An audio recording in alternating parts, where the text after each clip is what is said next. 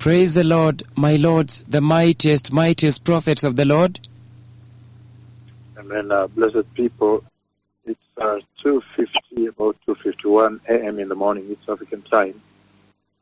And in view of the gravity of the moment and what the Lord is doing on the earth, the judgment that has struck the earth at this hour, and being at the center of this, I would like to take this advantage, this opportunity, and use this advantage and this opportunity to bless all people that are under this ministry, those that have listened and obeyed the instructions of He that speaks with you, the two prophets of Yahweh.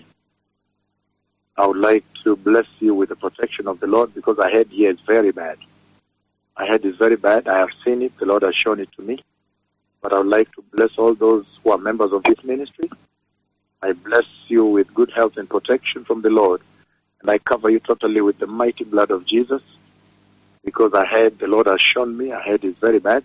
I see people collapsing, but across the face of the earth. But for those who are members of this church, this ministry, those who have paid attention and listened and submitted and obeyed and repented and pursued righteousness and holiness, I now bless the protection of the Lord, because I see ahead is very bad. I bless you and nothing will touch you. The blood of Jesus will cover you fully and totally. And I also bless the leadership of this nation.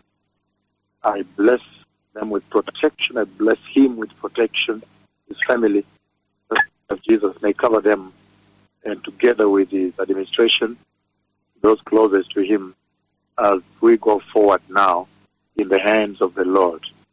Again, I bless all of you that are submitted to this wonderful voice of the Lord, the voice of love, the voice announcing the coming of the Messiah.